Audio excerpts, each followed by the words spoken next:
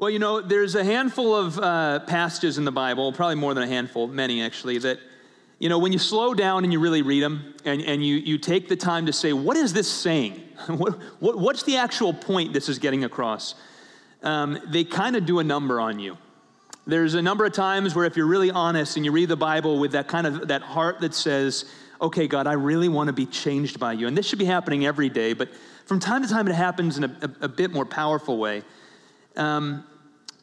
This is one of those passages today where if we're willing, God might just kind of change some stuff in our heart.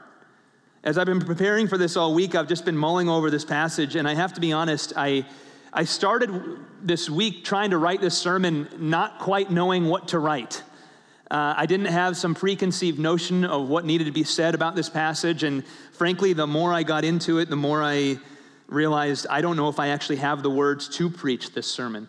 It's done a number on me all week, and I pray and have been praying that somehow through my mumbling, you may allow the text to do a number on you as well. This is one of those passages.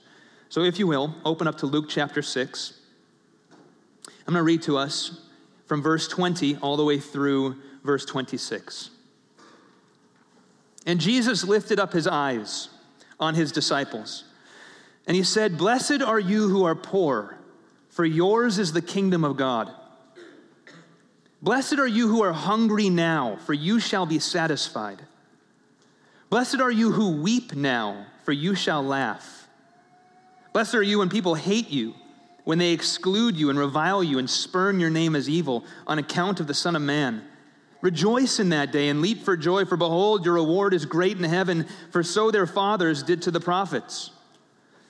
But woe to you who are rich, for you have received your consolation.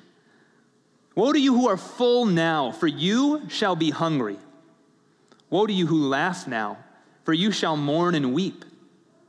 Woe to you when all people speak well of you, for so their fathers did to the false prophets."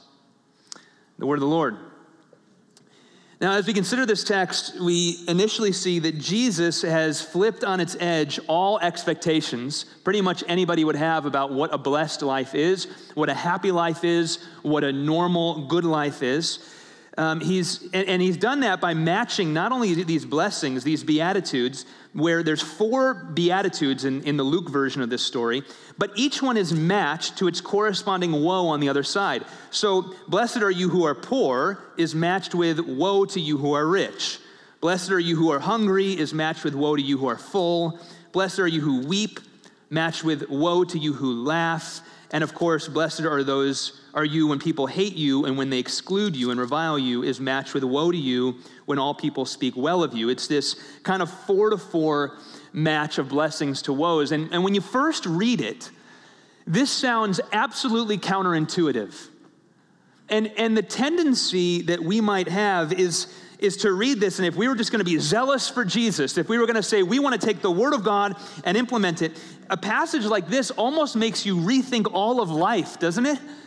Woe to you who are poor, woe to you who mourn.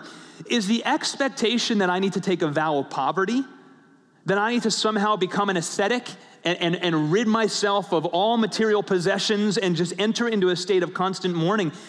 At face value, there's some element of pushing on that resistance to that idea inside of us.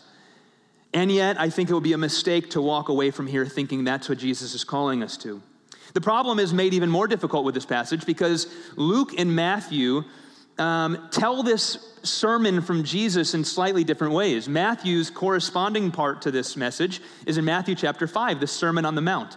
We're going through the Sermon on the Mount with my kids right now in our morning devotions, and every week I ask them, how many Beatitudes are there in the Sermon on the Mount? And they say, there's 8 Beatitudes. I'm just training them. There's 8 Beatitudes in Matthew, not just 4.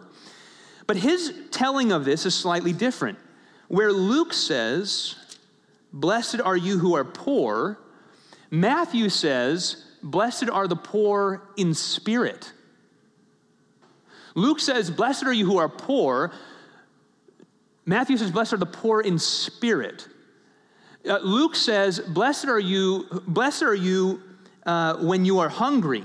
now, or blessed are you who are hungry now. Matthew says, blessed are those who hunger and thirst for righteousness. Now, those are two different things. Now, maybe they mean the exact same thing. Maybe what's probably happening here is that Jesus, as traveling preachers often do, recycles sermons. He uses a lot of the same material in different contexts, and yet he adapts the message he's giving to the different people that he's preaching to. I do that when I take a message like this to a different group. If I was going to preach this at a college gathering, perhaps, I might adjust this particularly to my audience in a different way. And so this is probably two slightly different sermons, but using some of the same core material.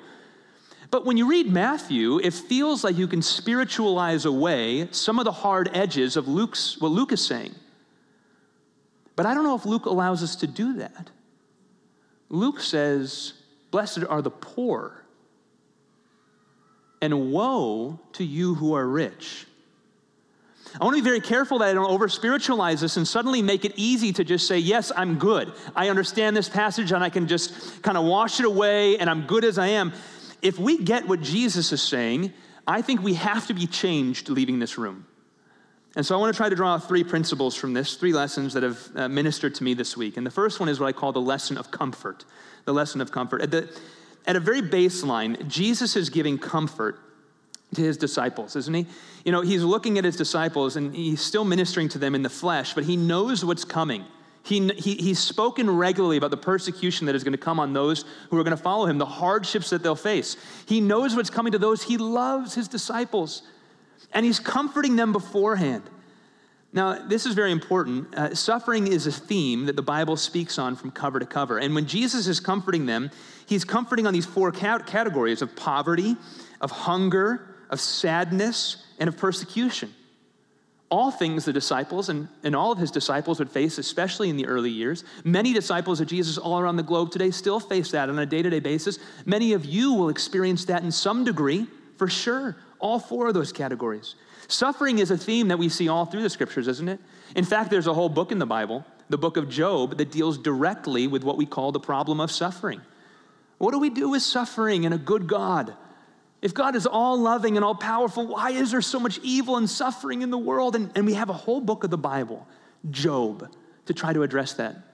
And for any of you who have labored through Job, the challenge with reading Job is, as a human with our limited vision, you get to the end of Job and there's something that doesn't answer the question for you.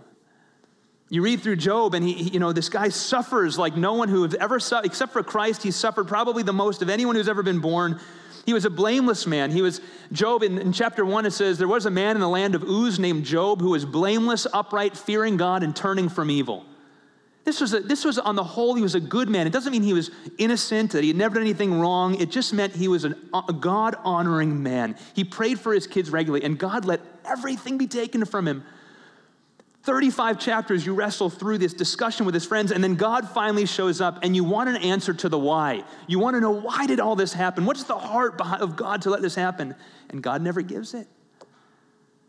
God just says, I'm God. You're not. I've got much bigger wisdom and much bigger insight into how all this fits together. Job, enter your name there. You don't need to know the why of your suffering. What you need to know is I'm God, and you need to be good with that. That's the lesson of Job. The Bible deals with suffering from cover to cover. One of the great mistakes that Christians often make with each other is that oftentimes when we get into relationship and someone in the church is suffering, we are very quick to write off suffering as if it's some kind of mistake in the Christian life.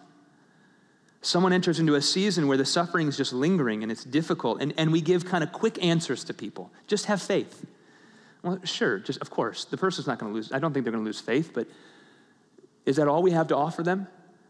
Or we say, just pray a little harder. All you got to do is just pray a little harder. Well, I've been praying, and things aren't getting better. And it's deeper than the words we say. I think what happens oftentimes is that Christians, we have this amazing God who ministers to us and it went to the cross for us. Christ loves us. And then somehow we let trickle in this version of the prosperity gospel, which says that God's not going to let evil and bad things happen to you for too long. If you just pray hard enough and believe enough, God's going to somehow miraculously take the problems away. And we kind of believe that. And then we read Job and we say, well, it doesn't always work that way, does it? God has a way for providing for his people, and sometimes he answers miraculously. But, Christian, sometimes hardship lingers for a long time. And Jesus here, at the very minimal, if we can just say one thing that he's doing in this text, he's comforting those who are in long-term difficult circumstances. Poverty doesn't just go away like that. You know, someone strikes the lottery, sure. But the vast majority of people who are in poverty, this is a life. A good chunk of a life, of all the hardship of it. We think of the story that was just shared about Team World Vision and the hardship of carrying the water and the sickness that can come from having to bring your own water to your own birth, and then the amount of women that die in unsanitary conditions when giving birth to a child. That there's an expectation. We can't even see that as Westerners. We can't even imagine the expectation of what that does to a psyche and a mind and a heart. And at the very least, what we have to say is, Jesus is not brushing aside suffering. He's not saying, look, when you feel like weeping, you don't need to weep. It's not that bad. You got heaven on the other side. Don't weep. No, but he validates the weeping. He says, blessed are you when you weep. There is a bigger story. Creation, fall, redemption. That changes everything when you get that story in your mind. But it doesn't wash away the hardship. Blessed are you when you weep. And he doesn't say, don't feel the hunger pains. It's not real. It's just believe more. No. When you're hungry, says Jesus, there's something about those hunger pains that makes you blessed. And so to you in this room who are suffering in one way or another right now, I want you to just think of what God's doing. Maybe it doesn't fit into these 4 categories all that neatly. It might not. But the reality is that life's pretty hard, sin's real, and we live in a very complicated time, in a very complicated city, and we have very complicated lives. Hear the comfort of Jesus. He's not wiping away your problems and hardship as if they don't exist or they're not real, or you should just be better because you have faith in Jesus. No, that's not the situation. Believe. He sees you. He's ministering to you, and these words are meant for you. The second lesson, after the lesson of comfort, is the lesson of the already and the not yet. The already and the not yet. 4 blessings and 4 woes each say that something is going to happen to the person who's experiencing something in this life now. So, for example, blessed are you who are hungry now, for you will be satisfied. That's met by woe to you who are rich, for you have received your consolation. Or the next one, but woe to you who are full now, for you shall be hungry. Now, this comes most to the forefront, this idea of the already not yet, this experience we're having now matched with what is yet to come. Again, you heard me say that the great storyline of Scripture is creation, fall, redemption, right? Our story is taking all of this into consideration. Things are not perfect. We have a story that we're finding of how things are and why things are the way they are, and we have to see this through the lens of Scripture. But verse 22 and 23 bring this real clear for us. Blessed are you when people hate you, when they exclude you and revile you and spurn your name as evil on account of the Son of Man. Rejoice in that day. That's where verse 23 starts. Rejoice in that day. Leap for joy, for behold, your reward is great in heaven. So here's our instructions. The moment that you're persecuted in any degree, the moment that someone slanders you for faith in Christ, right then and there, you can experience something in the present moment that's real and fills you with joy, fills you with something deeper than the moment, and yet you can know that your greatest reward is not simply that joy, but there's something even greater coming on the other side of heaven. There's the already, and then there's the not yet of what is still to come. And the Christian lives in that tension, don't they? That's our daily life. On the one hand, as Christians, there's so much that's already true. Christ has already gone to the cross for you. Jesus has already done away with your sins. Every single follower of Jesus, when you find yourself having some tempting thought or falling into sin once again, you look to the cross and you say, it's already been done away with. I am no longer who I was. Galatians 2:20 says, I've been crucified with Christ. It's no longer I who live, but Christ who lives in me. And already you are saints. Already you have everything. Already Christ is for you and can never be taken away from you. Romans 8:37-39. No, in all these things we are more than conquerors through him who loved us. For I'm sure that neither death, nor life, nor angels, nor rulers, nor things present, nor things to come, nor powers, nor height, nor depth, nor anything else in all creation will be able to separate us from the love of God in Christ Jesus our Lord. That is yours now, the moment you put your faith in Jesus. And very often in this life, God, in a sense of justice, works out exactly what he's saying here in the already. Now, I'm not getting to the not yet, the not yet. But very often, it does work out this way. So, for example, woe to you when all speak well of you, for so their fathers did to the false prophets. Isn't it the case that sometimes you see people who were very well spoken of but had hidden sins, and they were hiding them, and they have some big fall? I mean, we've seen that, if we're honest, even with Christian pastors, big name evangelists, well-known people who have built entire ministries. And all along they've been abusive, or they've been some kind of, misconduct behind the scenes. Everyone's praising their name. This is a person to follow. And then eventually God says, no, your sins are going to be blown from the rooftop. Everyone's going to know exactly what you did. That's exactly the story of David. Nathan came to David, said, everything you've done in private is going to be blown from the rooftop. And it was only when it was blown from the rooftop that David finally says, I repent. Sometimes God has an interesting way of getting a hold of us. So there's an already sense that sometimes God works out this cosmic sense of reorienting and comfort for the sufferer, and woe to the person who is above everybody else and high almighty on their own. And he works out in this life, and yet there's another side in which the cosmic justice is not perfectly worked out until heaven. Because very often the evildoer does get away in this world, doesn't he? How many of you have had a story where someone's done an injustice to you, they've done something to you that only you know about? And it seems like there's no justice for it, and there probably will never be here in this world. And yet God stores it all up. He knows everything that's ever been done in secret.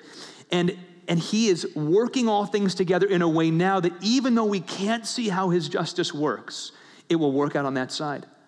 The scriptures say that there are many now who are celebrated, who are rich in the sense of having everything you could want in this world, that in the next life will be the most bankrupt and full of poverty you could imagine, because they'll be stuck in hell, the place where there is no light, where there is no comfort. We know the story of the rich man and Lazarus. The rich man had everything in this world. He had a poor man begging at his gates, and the rich man never did anything for him. After they both died, the rich man went to hell, and Lazarus, the servant, went to heaven, where he was being comforted by Abraham himself.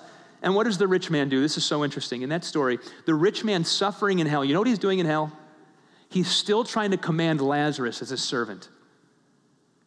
He's in hell. He's got no water. He's parched. And he says, send Lazarus to get me water. Do you see how the woes of the second part of this passage are bringing condemnation to the person who believes that they are outside of God. They believe that they are a God unto themselves. Maybe they wouldn't use that language, but they're rich, they're full, they're laughing, they have everything everyone says they should have, but in reality, God says they're bankrupt because they don't have God, they're seeing incorrectly, and their future is punishment, is utter poverty. Now, I want to let you know right now, and before I move on to the third point, which is the most important, I want to plead with you. If that's you in this room right now, if you've never accepted Christ, I don't want to skip over the hard, sharp edges of these verses. Woe to you who are rich, for you've received your consolation. If you haven't trusted in Jesus Christ and you haven't submitted to his authority, the most consolation you're ever going to get now or in eternity, you've already received. Woe to you who are full now, for you shall be hungry. There is a hunger coming upon you. over your soul that I wish upon nobody, and you do not have to receive that hunger. You can trust in Christ, and he will forgive all of your sins, and you submit unto him, and he promises you all the comfort in this life and the next, or those first 4 blessings. But if you don't receive Jesus, that is on your own head, and you are writing your own future. We see the lesson of the already not yet, the lesson of comfort, and then we see the lesson of poverty. Now, this one has stuck with me all week, and I haven't quite known what to do with it, because what I want this passage to say is what Matthew said. Blessed are you who are poor in spirit. But it doesn't. It says, blessed are you who are poor. Now, what is Jesus teaching us? Now, in order to answer that question, we've got to get out of our 21st century mindset. We've got to enter into a first century mindset and understand poverty as it was in the first century. We have to understand hunger as it was in the first century. Try to understand what Jesus is getting after. We in our modern day, we tend to whitewash all of poverty. That's what we do. We look at those who are poor, and maybe that's you in this room. Maybe you would find yourself in poverty. And you oftentimes maybe have felt the judgment of many other people who are not in poverty, kind of whitewashing over poverty as if there's one cause for it, one reality that people who are stuck in poverty experience. But the Bible provides a far more complex picture of poverty. In fact, it writes about this topic often. So there's kind of 2 big categories. There's more, but I break them down into 2. Some people are in poverty, the Bible says, because they're lazy. That's one of the categories that the Bible speaks of. Proverbs chapter 6, verse 9 to 11. How long will you lie there, O sluggard? When will you arise from your sleep? A little sleep, a little slumber, a little folding of the hands to rest, and poverty will come upon you like a robber, and want like an armed man. And the person who's lazy because of poverty, or in poverty because of laziness, because they refuse to work, the scripture says that's on them. In fact, in the New Testament, 2 Thessalonians 3:10 to 11, if anyone is not willing to work, let him not eat. For we hear that some among you walk in idleness, not busy at work, but busy bodies. I mean, the scripture draws really hard lines. If you're lazy and you don't want to go to work, and that's the reason you're stuck in poverty, then you don't get to eat. New Testament being very consistent with the Old Testament. Now, that's one layer. And if I can provide a bit of social commentary at this point, what I'd say is that that's oftentimes the only layer that many speak about poverty, and that is a very unbiblical thing to do, and it's very unwise as well. That is a layer, but the Bible is far more complex than that. There's another category which speaks about those who are in poverty because of circumstances that are beyond their control. This category comes up all through Scripture. For example, the Israelites were slaves in Egypt. In fact, one of the core identities of the Jewish people under the Old Covenant was their slavery, their poverty, their powerlessness. Ruth and Naomi were widows who were living off of Israeli welfare at the time. We can list off tons and tons of stories all through the Bible where the causes for Naomi and Ruth's situation was the death of their husband in a famine. As we know, Ruth was a very hard worker. And when we speak about care for the poor, this is one of those topics that this is the rich legacy of social concern of Christianity, is that Christians love caring for the poor. And on our best days, the modern church is beautiful at doing this. We step in. We are amazing. And on our worst days, we turn a blind eye. And we have to learn something today.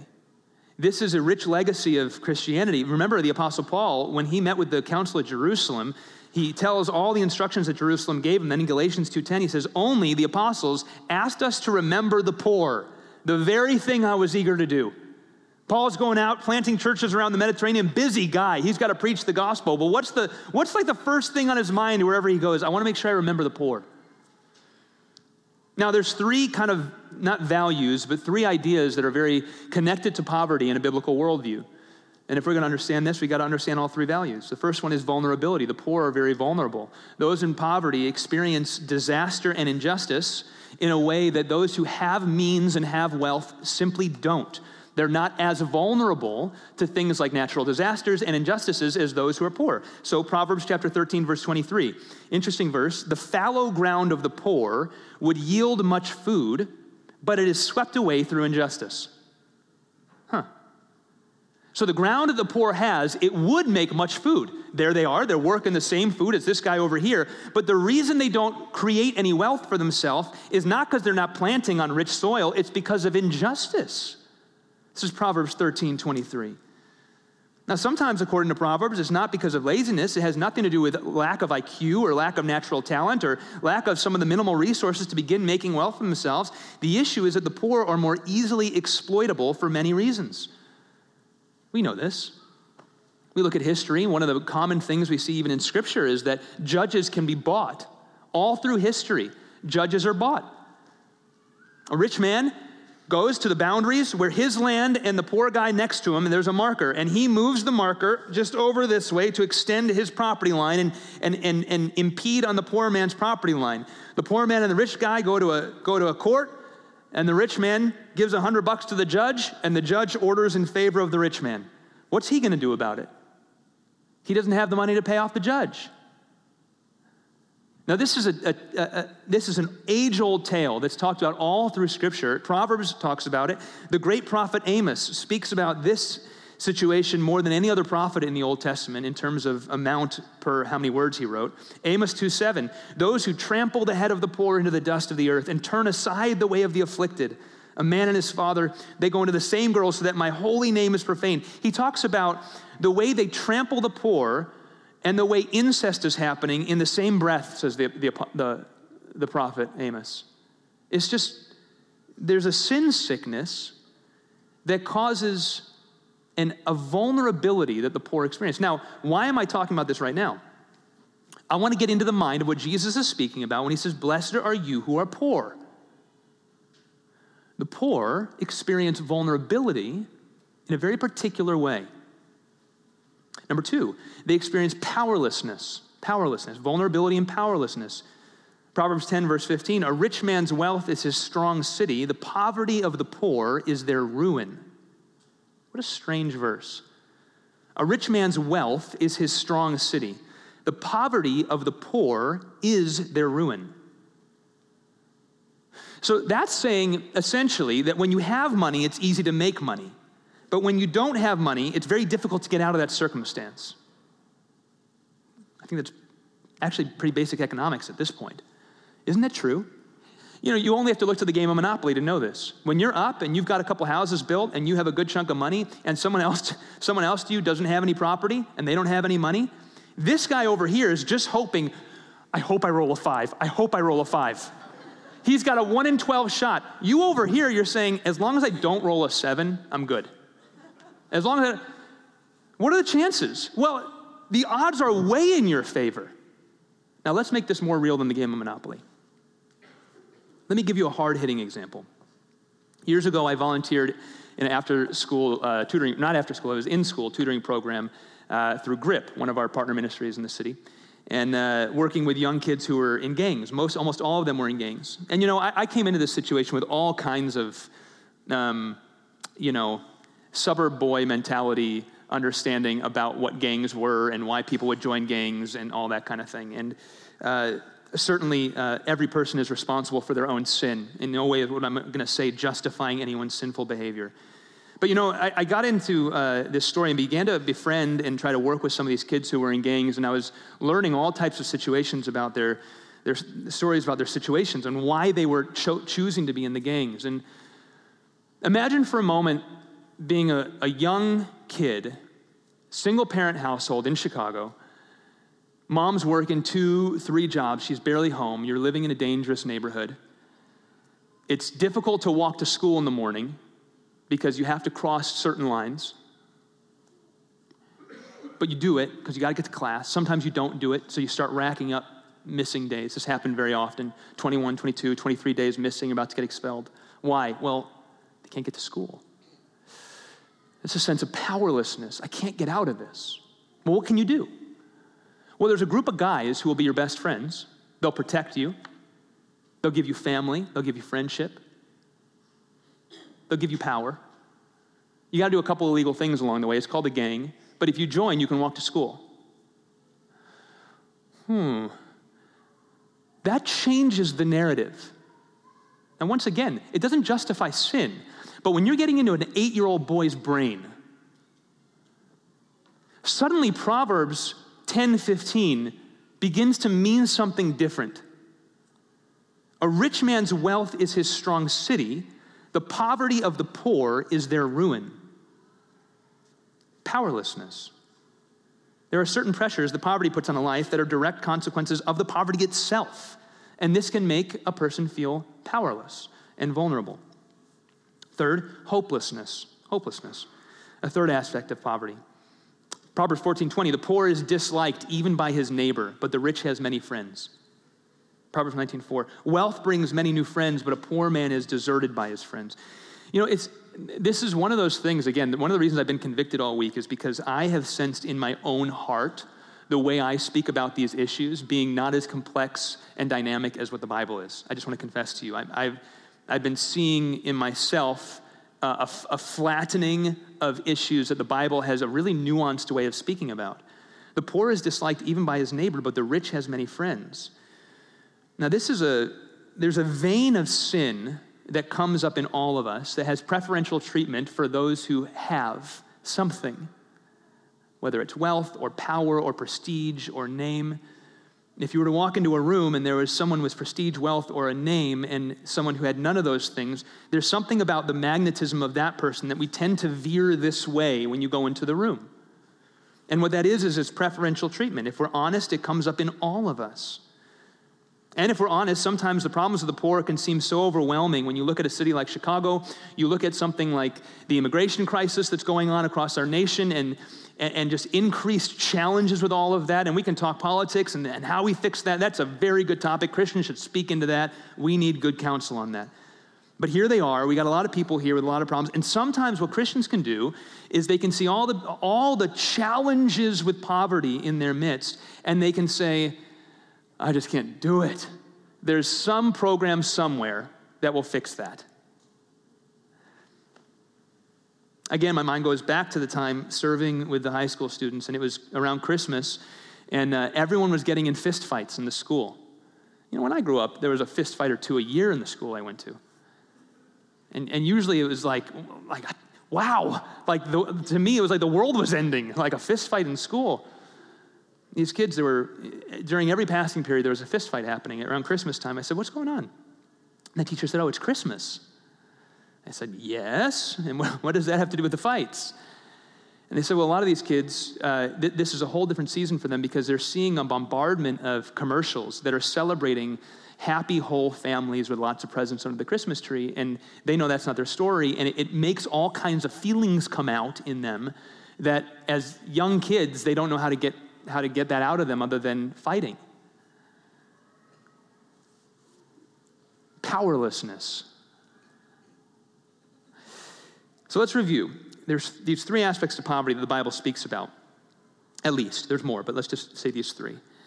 And they have something to teach us today. Vulnerability, hopelessness, and powerlessness are things that are associated with those who are poor, those who are hungry, those who are weeping, those who are being persecuted. These are the kinds of values that Jesus is speaking into.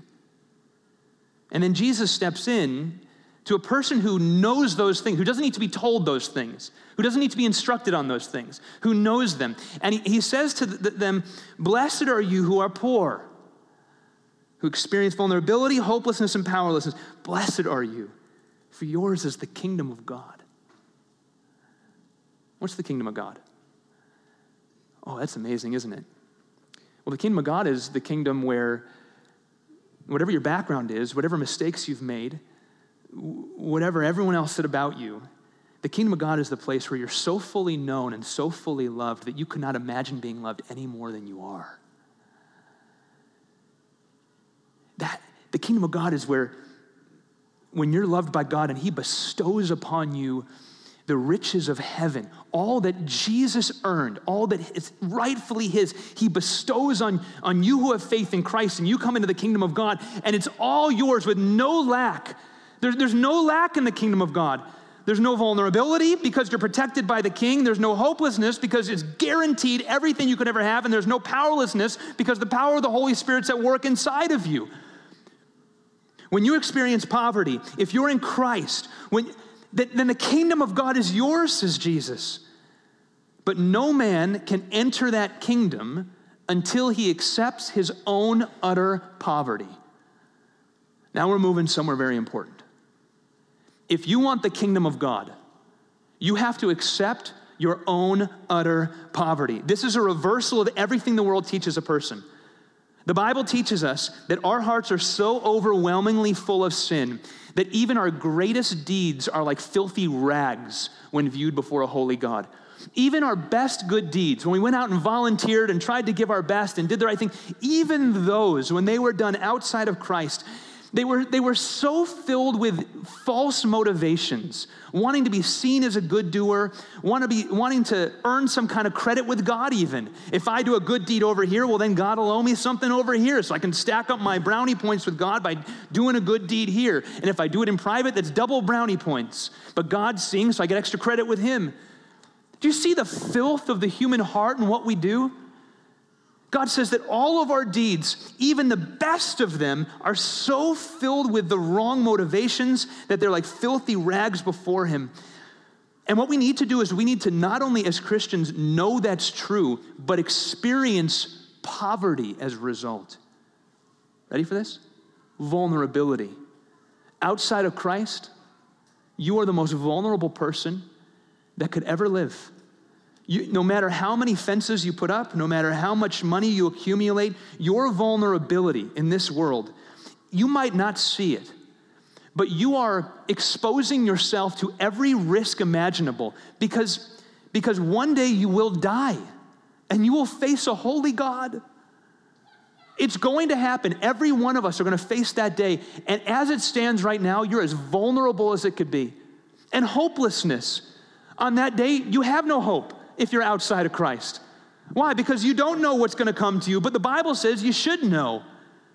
And it's not a place you ever want to be. You're utterly hopeless, without any hope of maybe I'll get out of it. God says, no, it's eternal. It's the place of utter hopelessness and powerlessness. No man can come to the kingdom of God until you confess your powerlessness, that even if I tried, I couldn't get out of this situation. I'm stuck. If I gave all my might and all my effort and everything I had and all my zeal, I couldn't get out of my hopeless situation if I tried. That's true poverty of the soul, and it's the gateway to Christianity. And there are many self-proclaimed Christians within modern evangelicalism today that have never confessed any of that. They've taken on the title Christian, but they are hypocrites because they don't know poverty of the soul. And Jesus says, blessed are you who are poor. And I think there's two meanings here. He's bringing comfort to those who are truly poor, and he's speaking a truth to the soul that until you know your hopelessness, your vulnerability, and your powerlessness to rescue yourself, you cannot get anything from God. You're utterly cut off. Jesus says, if you are truly poor in your soul, if you know your poverty, I'll give you the kingdom. Now, how does Christ give us the kingdom? Well, he does this in the most remarkable of ways. We could never write this story. The very God to whom we have rebelled, the very God to whom we have put our fist up and gone our own way, that God entered our story and became poor on our behalf. 2 Corinthians chapter 8, verse 9. For you know the grace of our Lord Jesus Christ, that though he was rich, yet for your sake he became poor, so that you by his poverty might become rich. Christ, the second person in the Trinity, God, who had all things at his disposal, enters into the human story and takes on not just becoming poor, but takes on poverty, vulnerability. He was crucified naked on a cross, stripped of everything he had. Powerlessness.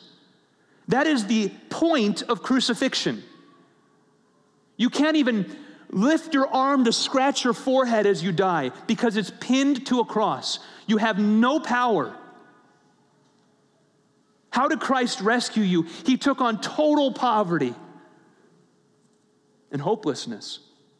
Now, did Christ ever lose sight of the fact that he knew ultimately who he was? No. But there was a moment on the cross that is beyond the human mind to understand, where Christ cried out, my God, why have you forsaken me? And he's quoting from the Old Testament when he does this. And what exactly is happening here, we don't know. particularly, but we do know this: the sins of the world were put on his back, and God looked down on the sins that were on the Son, and God in some way turned his face away. And in that moment, Christ experienced an absence, a hopelessness. How did Christ rescue you? By taking on full poverty. And here's what's interesting. You know what the most blessed moment in the Bible is, according to this passage? It's Christ on the cross. Blessed are you who are poor, for yours is the kingdom of God. This is really interesting. Think of all the images in the world that you could come up with your mind of what's the blessed life? What's the blessed life? What's the good life? What am I aiming for? Everyone's after the good life. Try to just imagine the image. We're going to be bombarded with commercials in about 5 hours for the blessed life. And the Bible says that the only image you need to look for is Christ on the cross. That's the blessed life. Can we even begin to fathom that? Can you? I don't know if I can. What did he have? Blessed are you who are poor, for yours is the kingdom of God. Blessed are you who are hungry now, for you shall be satisfied. Remember when he was on the cross, he said, I thirst. Blessed are you who weep now, for you shall laugh. Remember in the days leading up to the cross, as he wept in the Garden of Gethsemane so hard that the capillaries on his forehead burst into blood, which can only happen under extreme duress. Blessed are you when people hate you, when they exclude you and revile you, as they mocked him on the cross. Ah, you who said you could destroy and rebuild the temple in 3 days, get yourself off the cross. The blessed life. Some kind of reorientation is needed in my own heart, and I don't quite know what to do with it. I think there is something God's done in my heart. I just want to share with you. I'm going to let you do with this what you want to do with it, but here's what God's doing in my heart. There's some kind of orientation towards the poor that's been missing in my life. And I'm a pastor. This is stuff I'm engaged with. I'm doing what I can. I'm trying to be and get ministries going. But there's something about this movement towards the hurting and the poor and the vulnerable and the hopeless, which is a hallmark of Christianity, which cannot be removed from Christianity, that is too easy to assign to other people to do. And I have a feeling the closer I get to it, the more I will experience the blessed life that I really want. And I want to invite you into that with me. I wonder what blessings the poor and the persecuted have to teach a church like ours. I wonder if our obsession with stuff is doing more harm to our walk with God than we realize. I wonder if finding more margin in our life to be with the vulnerable and the hurting and the marginalized might not be the very thing the church needs to move back towards authentic Christianity. I wonder how often we still see the world through a secular lens and really in our heart of hearts admire those who have much and laugh much as if they are the ones with the blessings. And I wonder if we would weep more if we spent a bit more time reflecting on our own depravity and the depravity of the world around us. I began by sharing that this passage has done a number on me, and I don't think I've been able to put into words what it's been doing to me this week. But I hope that there's a bit of reflection that might come for us as a church as a whole. I think God wants to do something good, and I think Jesus' teachings are still as powerful as they were 2,000 years ago and able to change us for the better. Will you pray with me? Heavenly Father, we love you, and we want to take your words very, very seriously. I don't know what to do with everything I've read this week. And even in my heart, Lord, I just sense like every time I turn to another angle in my heart, I sense some other, reason coming in my mind to justify something or something like that. And those reasons are good, God, but I still can't get away from your words. And so I just lay that before you. I want to be a church, Father, that honors your words and that lives radically and boldly for Christ and lives really compelling and salty lives in the midst of a watching world. I think this is a hallmark of Christianity, Christ, and you taught it to us. The Apostle Paul demonstrated it for us, and we want to do it well. And so thank you, God, for this church that oftentimes does do that very well.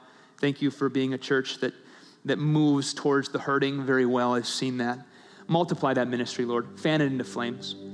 And God, I also just pray a prayer of comfort right now for those in the room right now that just know these things in personal ways, maybe more than others do. God, I pray that you'd minister to them. I pray that they'd experience the blessing of Christ.